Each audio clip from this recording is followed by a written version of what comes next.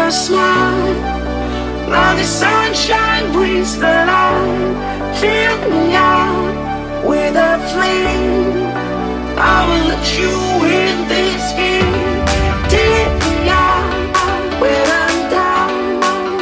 'Cause with you I'm safe and sound. I'm safe and sound. I'm safe and sound. Good morning, good afternoon, good evening, wherever you are. Welcome to another episode of What's Up with Power. My name is Justin Wagner with Team ODZ, and we're here to teach you the basics of power-based training so that you can take your training to the next level. Today we're going to be joined by Taylor Thomas from Thomas Endurance Coaching. We're going to be talking about using power for optimal workouts, and got a great presentation on there. And one of the good takeaways from this is always a discussion around when to call it quits on a workout. A lot of times you maybe not feeling it in a workout, you're not quite sure when you should call it. We'll have, while I'm down on my phone getting a little feedback. Okay, I think I'm done juggling stuff. I'm going to bring, now we can finally see Taylor. Hey Taylor, how's it going? You're on the screen now. I'm doing great. Good to have you on board for another episode. I've got the slides ready. Why don't you go ahead and take it away? I'll slide off the screen and let you go to town. Sounds good. Well, yeah, thanks everybody for joining us this morning, my time, or a good day to you if you're elsewhere. So we're going to talk about, like Justin said, using power for optimal workouts. And so this is really kind of the next step or the evolution in training with power. You no doubt got your power meter. You hopefully established an FTP, did an FTP test. Then you use that FTP to set and calculate your training-based power zones. And then now you want to do we want to do workouts with your power meter and with those zones. So there's a bunch to talk about. Justin, you can go to the first slide if you're not already there. So a couple of things to consider when we're training with power. One of the things is when and where to train. So the first thing and kind of the most important thing to remember is that we can ride with our power meter, or should ride with our power meter, and use that for every ride. So whether that's an indoor session, an outdoor ride, a race, a group ride, whatever that is, the more that we can ride with power, the more that we can have access to that data, the better it's going to be. The more consistent the information that we get is going to be, and the more we're going to be able to learn about ourselves as athletes. So thinking about when and where to train, and how that's going to impact the insights that we get from power-based training. Next is the variability of the ride. Hunter Allen and Dr. Andy Coggan in Training and Racing with a Power Meter refer to it as the stochastic nature of cycling or training with power. And so we'll get into that a little bit, and then just that the idea of power and riding is inherently variable. We're going to look at how to approach power-based intervals. Like Justin said, most importantly, when do we need to do more, and then when do we need to call it quits? We'll dive into that, and then we'll look at some workouts based on power zones. So how to use our power meter to construct specific power-based workouts, and more specifically individualized power-based workouts. Next slide. So first, training opportunities. All right, when and where can we ride? And there's really, like I said, there's really no bad time to use to ride with your power meter. However, there are some standout kind of locations and some standout opportunities that training with power is going to be most impactful as it relates to our training. So indoor training, all of us are no doubt, if you've tuned into this show, set up with indoor training. That's going to be the most consistent, or one of the most consistent places to execute a workout or a ride, specifically with platforms like Training Peaks and the ability to sync your workouts and Training Peaks with other platforms like Zwift or Trainer Road, with technology like the ERG function on smart trainers, it allows or enables an athlete to produce a really, really consistent and a really, really focused effort. And so if you're okay with indoor training and you have access to the tools for indoor training, then that's going to be one of the best places to do an interval style workout. So again, most folks surely tuning into this show are familiar with that at this point. Next in line is going to be flat roads. So more specifically, flat roads that don't have any wind or very little wind are going to be a great place to use your power meter. It's going to be a great place for kind of steady state or tempo style workouts. So any long sustained intervals below threshold, a flat road is going to be great for that. And it could also be good for interval style training, depending on the interval and the length of the interval. A flat road can be great for that. Time trials. So obviously a time trial being specific to a race discipline, but power is going to really help us pinpoint a power-based pacing strategy for a time trial. So we can look at historical information. We can look at what percentage of FTP that an athlete is able to hold for a specific period of time, and then we can apply that information to a power-based pacing strategy for a time trial. And we can really pinpoint how intense an effort should be for a given length of a time trial. Next is going to be hill climbs, very similar to time trial. We can look at, again, what percentage of FTP based on the length of the climb an athlete can hold, and we can understand how much effort an athlete should be able to kind of dole out over the length of a climb. And then certainly if there's multiple climbs in a given route or race, then we can look at how much effort should be given to each of those climbs, successively during the route. Specific intervals. So again, one of the best and most effective ways to kind of utilize your power meter, doing specific intervals, and we'll get into this in greater detail further in the presentation, but just specific intervals are going to be a great place to make sure that we're pinpointing specific systems in the body or kind of critical systems in the body, and ultimately providing the opportunity for adaptation to prepare an athlete for the goals that they have, whether that's a race or a ride, or even things like building FTP or VO2 max or what have you. And then doing race-based intervals, so intervals that match and mimic the intensity of the race or the goal event that an athlete is doing. All right, so next slide.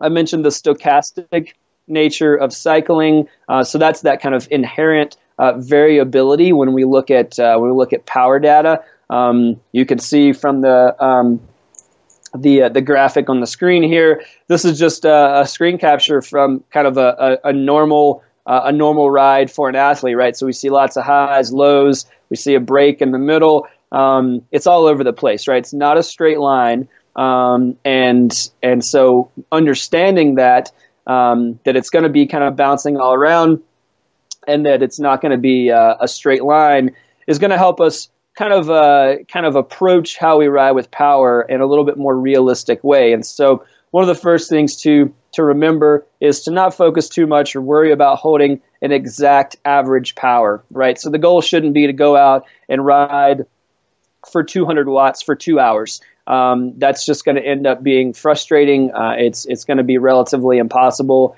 unless it's a completely flat course with no interruptions and no wind, and you're riding solo. So the better way to approach it is to provide a range for yourself and to ensure that you stay within the range for a given ride. And so the range should correspond or correlate with the power zone that you want to stay in. So again, if it's a tempo ride, if it's a zone 2 ride, whatever the goal for that ride is, providing a range for average power that allows you to stay within that training zone is going to be the most effective and realistic way to tackle that ride.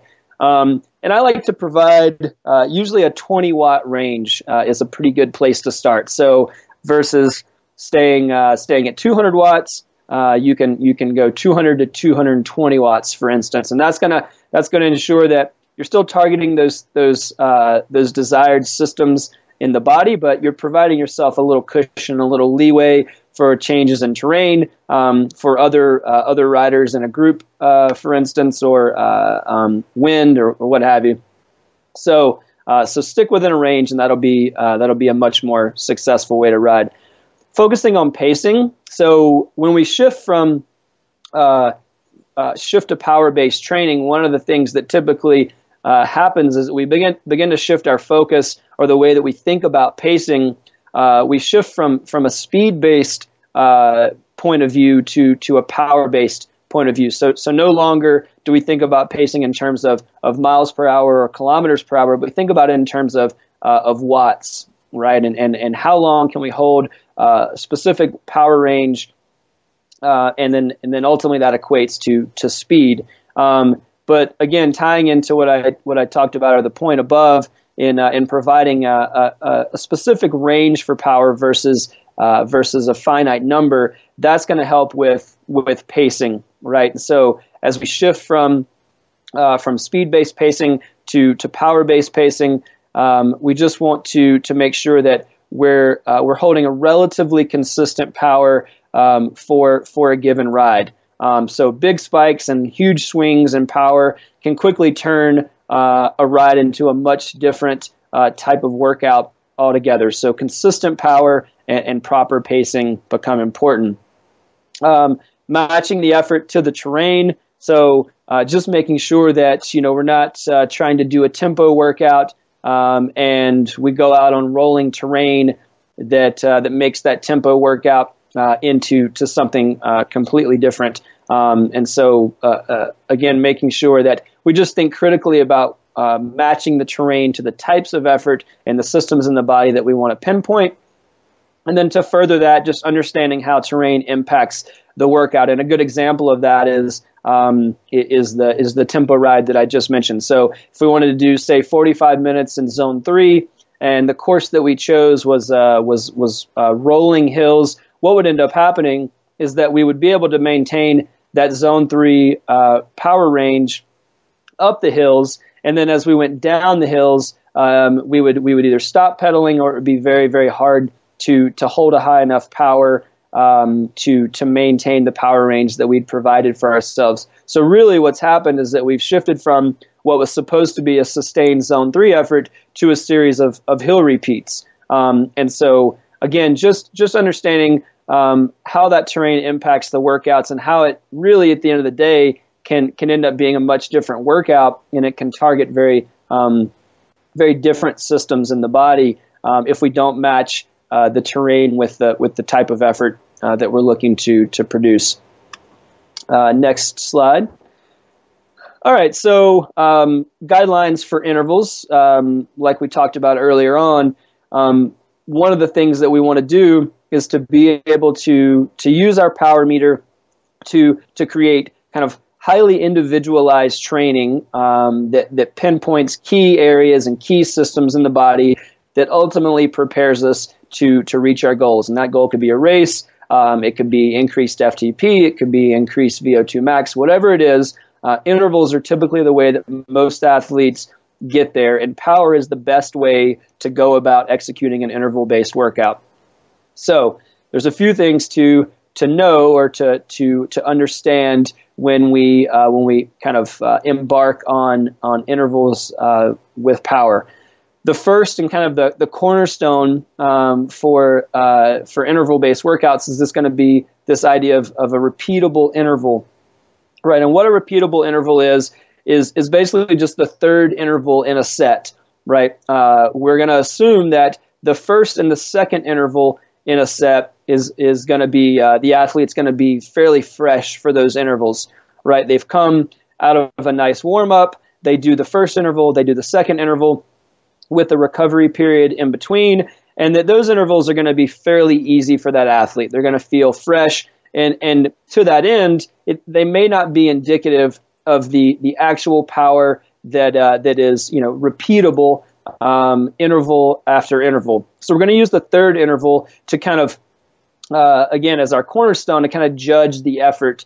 And what that really allows us to do is to understand what an athlete is actually capable of. And so we're going to go back to this idea of a repeatable interval to decide if more or less intervals are needed.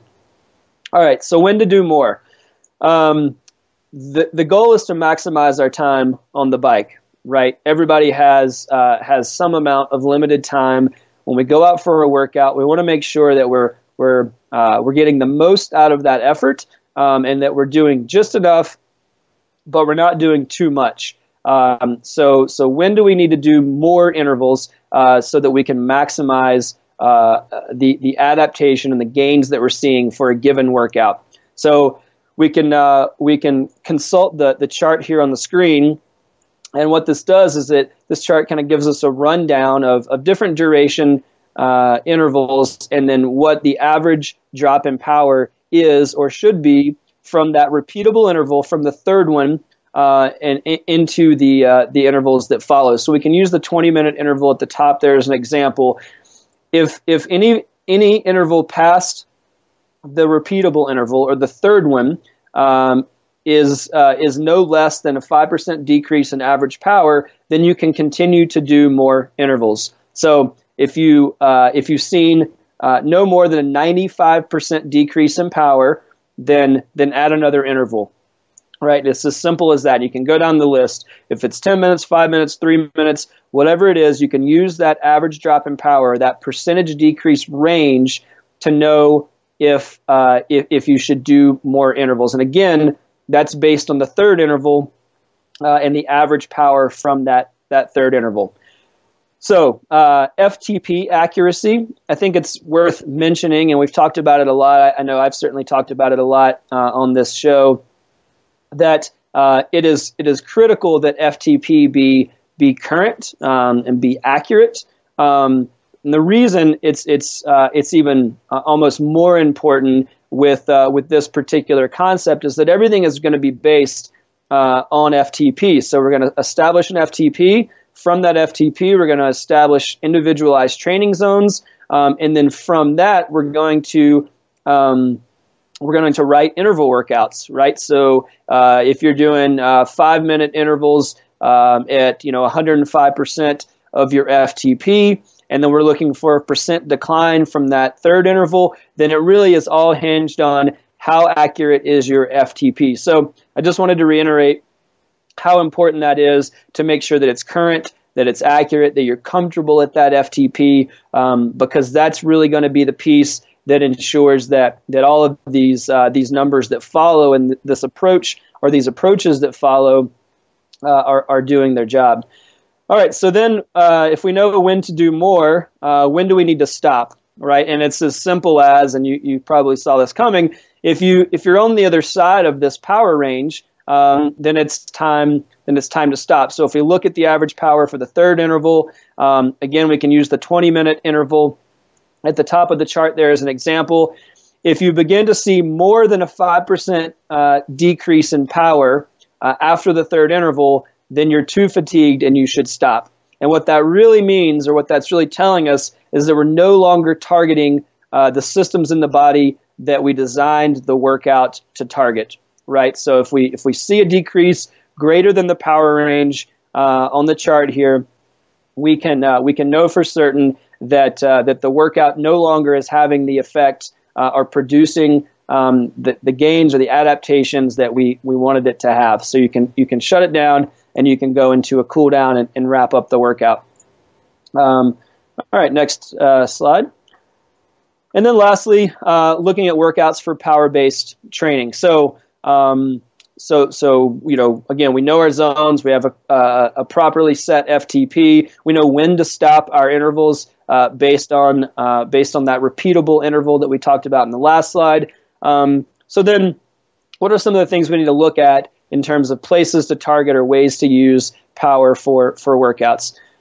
First and foremost is going to be recovery. This is often kind of the forgotten component for most athletes, right? We always want to do intervals, and we always want to think that every workout is making us that much stronger. And if we do more intervals, that's going to produce more strength. But at the end of the day, recovery is critical. It should really be a constant component in your training. And really, this is that 55% or below of FTP. So this is that zone 1 training that we're talking about. And it's described as embarrassingly slow, right? So that's the reason that a lot of athletes don't do it, is it just, honestly, it can just kind of be boring. But coming back to this as a home base, doing these active recovery rides helps to kind of clear the junk out of your legs from your interval workouts that you've no doubt done earlier in the week. And then you can even use this as kind of a home base for some cool down efforts as well. So just being sure to use the lower ranges of those individualized training zones to come back to and make sure to allow time for proper recovery. Building muscular endurance. This gets us into the zone 2 range, and this is really the foundation for all other efforts, right? If the foundation is strong, if the base is strong, then everything above it is going to be that much stronger. And so again, this is an area that's often forgotten, but this is really one of those places that we should ride in these zones or this zone. And zone 2 is 69 to 75% of FTP. We should ride in this zone early and often. So that's going to be your early base periods. You're coming into the early part of build period, and then I like to include it as extended warm up and cool down, so that we're always kind of coming back to this as our home base, and that's going to really build your stamina. It increases heart strength, it increases muscular endurance, aerobic endurance. Zone 2 is a fantastic place to spend a fair amount of your time. And again, you can bookend workouts in this zone. You can certainly do it at the appropriate time of year. You can do long rides in this zone, but you can think about this as your foundation, and everything really is built on this zone 2 training. So definitely an important place to come back to. Sweet spot training. Most of us are familiar with sweet spot training, and really that's because it's a really effective place to spend a lot of your time, right? It's an important or an effective place to spend time early in the season if you're trying to build FTP or aerobic endurance. Really, really beneficial place to train. Sweet spot specifically is 89 to 94% of FTP. And that's just going to be, if you can extend the duration and the time at which you're comfortable at sweet spot, then it's gonna really bolster your strength and your endurance. It is worth mentioning that it's you don't want to spend all of your time here, because it really doesn't prepare you for the rigors of racing, right? If you spend kind of the adage is, if you spend all your time in sweet spot training, you probably won't get dropped, but you're not going to win either. So it's a good place to spend some time, again, at the appropriate time of year, specifically early season, as you're trying to build muscular and aerobic endurance, as you're trying to increase FTP. But be sure to transition away from sweet spot training, or at least some of the bulk of the time that you spent at sweet spot, transition that to more race-based intervals. And then you can always come back to sweet spot training mid-season if you're looking for to peak again for a fall race or something like that. All right, and then what are your goals? I mentioned this, or I bring this up because at the end of the day, power-based workouts are there to help us single out where it is we're strongest and we're weakest, and it helps us prepare to reach our goals. Right, we're using power-based metrics and we're training with power so that we can more accurately and more efficiently and effectively train to reach the goals that we have on the bike. So what are they, right? We want to make sure to identify those early on. Are they? Do you want to be a sprinter? Do you want to be a hill climber? Do you want to be a time trialist? Are you a lead out person? Whatever it is, identify those goals and then use that goal or the group of goals to write your workouts, right? To make sure that the training that you're doing is aligning with the goals that you have on the bike. And then lastly, mimicking race efforts. So I mentioned it a little bit with sweet spot training, but you don't want to spend all your time in an effort that doesn't align with what you can expect on race day.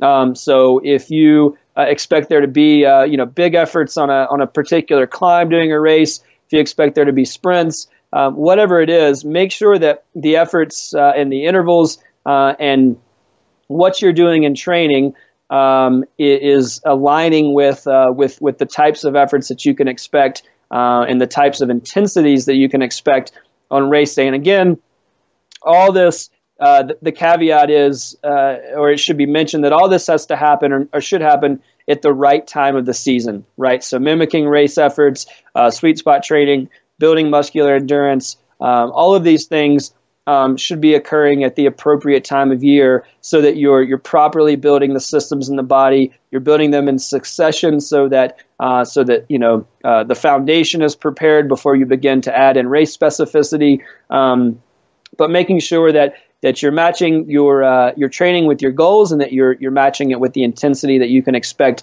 in racing is going to be kind of the last piece of the puzzle as you build your training based on individualized power-based metrics and training zones.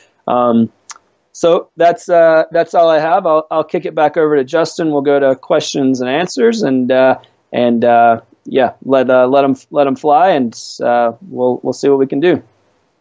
Awesome, thanks, Thomas. Great conversation, great teaching today. Lots of interesting things. So, like you said, if you have questions. We are listening in Discord. We've got Discord chat open. We've got Facebook chat open. If you want to drop a chat question in any of those, we'd be happy to address them. Maybe have you ever been in a workout and felt like you should call it quits?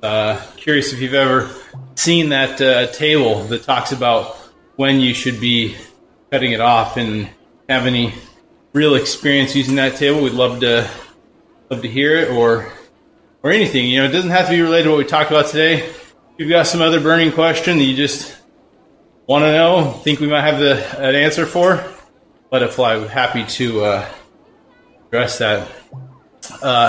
One thing I want to say I've noticed with that table of when to stop repeating intervals is I think it's pretty difficult to get to that level of stopping those intervals. What would you say, Taylor?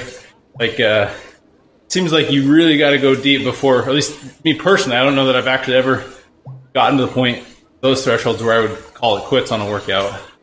Yeah. I mean, those ranges that's basically to exhaustion, right? I mean, so that would be, to your point, I mean, that's kind of a deep and dark place to go to. It's going to be hard. It's going to be hard to get there. A lot of people, and it's not necessarily a bad thing, but I think there's, a lot of people don't ever find themselves, in a position where they need to calculate that percent decline, right? Their goal is to kind of execute perfectly the workout, and they set themselves up for success, and which is fine. I think what I do with the athletes that I work with is, I think at certain points in the season or certain points in a particular training block, we actually set up workouts to go to exhaustion, right? So I'll calculate that number or that percent decline. I'll make sure to, so we'll say, okay, at 300, if power goes below 320 watts for a 20-minute interval, then shut it down, and they'll produce those efforts or those intervals until they see that number. And I do that because you don't want to do it for every workout because it's hard. But I think there's value in knowing where that limit is, and that really translates to race day performance when you've pushed your body enough and you can understand what that threshold and that tipping point is. Like you said, it's not somewhere you want to go all the time. It's probably not going to be a place you want to spend every interval workout. Sometimes you just want to do the intervals and finish strong and go home. But I think as kind of breakthrough or benchmark workouts, I think it can be there's a lot of value in knowing what that number is, and then not pre-prescribing intervals, but going in and say, okay, I'm going to do the intervals. I'm going to go full gas until I fall away, until I can't produce that number anymore. So, good approach on both sides. Set yourself up for success, and then maybe sometimes set yourself up for failure, and see what that feels like as well. Sure. It can be a good point of comparison over time. Like you said, it's not something you want to do all the time, but let's say different points in the year you've done this same to exhaustion workout, and you may say, hey, either maybe I'm on a new FTP this time around, or maybe I'm at the same FTP, but I've got a way higher fitness, and now I can nail like 3 or 4 more workouts. So that's a good solid 3 or 4 more intervals. So that's a good feedback to yourself that, look, the other time you absolutely left everything on the table. And if you can then come around again the next time you do it and leave even just a little bit more on the table, then your workout's helping. Okay, we've got a question here from Ron. I'm going to probably mispronounce your name, Ron, so I'm just going to say Ron. Is it effective to use a crit as an FTP test, or should I wait for a time trial or do a dedicated FTP test? I'm asking because I feel I'm due because workouts are getting easier and it's beginning of race season, even though races are getting canceled due to storms. What would you say? Yeah, it's a good question. So obviously that ties into the point that we made about an accurate FTP. If workouts seem too easy, it's probably because they are. So it probably means there's an increase in FTP on the table there. To Ron's question, I wouldn't use a crit. That goes back to this kind of stochastic nature of cycling. The nature of a crit is usually hyper variable. And not to say that you can't set an FTP in theory on a crit, but the variability of that ride is probably going to lend itself to an inaccurate FTP. If you want to do it in a race, a time trial is pretty much just the race version of an FTP test. Obviously, the time trial has to be long enough. So if it's a 30 or 40K TT, that would be a good place to do it. I think the thing, it's worth mentioning that, if any of those things are more than, 10 days away, I would do a dedicated FTP test, because what's happening is all of the workouts that you're doing up until that race are not eliciting the correct response, right? You're not targeting the key areas. And so I wouldn't wait around for a race if it's far away. If there's a time trial this weekend, then hold off and maybe do the TT and just go out and give it full gas. But yeah, if it's more than a week or so away, I would get to the business of doing an FTP test. And then again, I wouldn't use the crit as a test. So that's how I'd approach it. Yeah, and we had a pretty good discussion, I think it was last week, around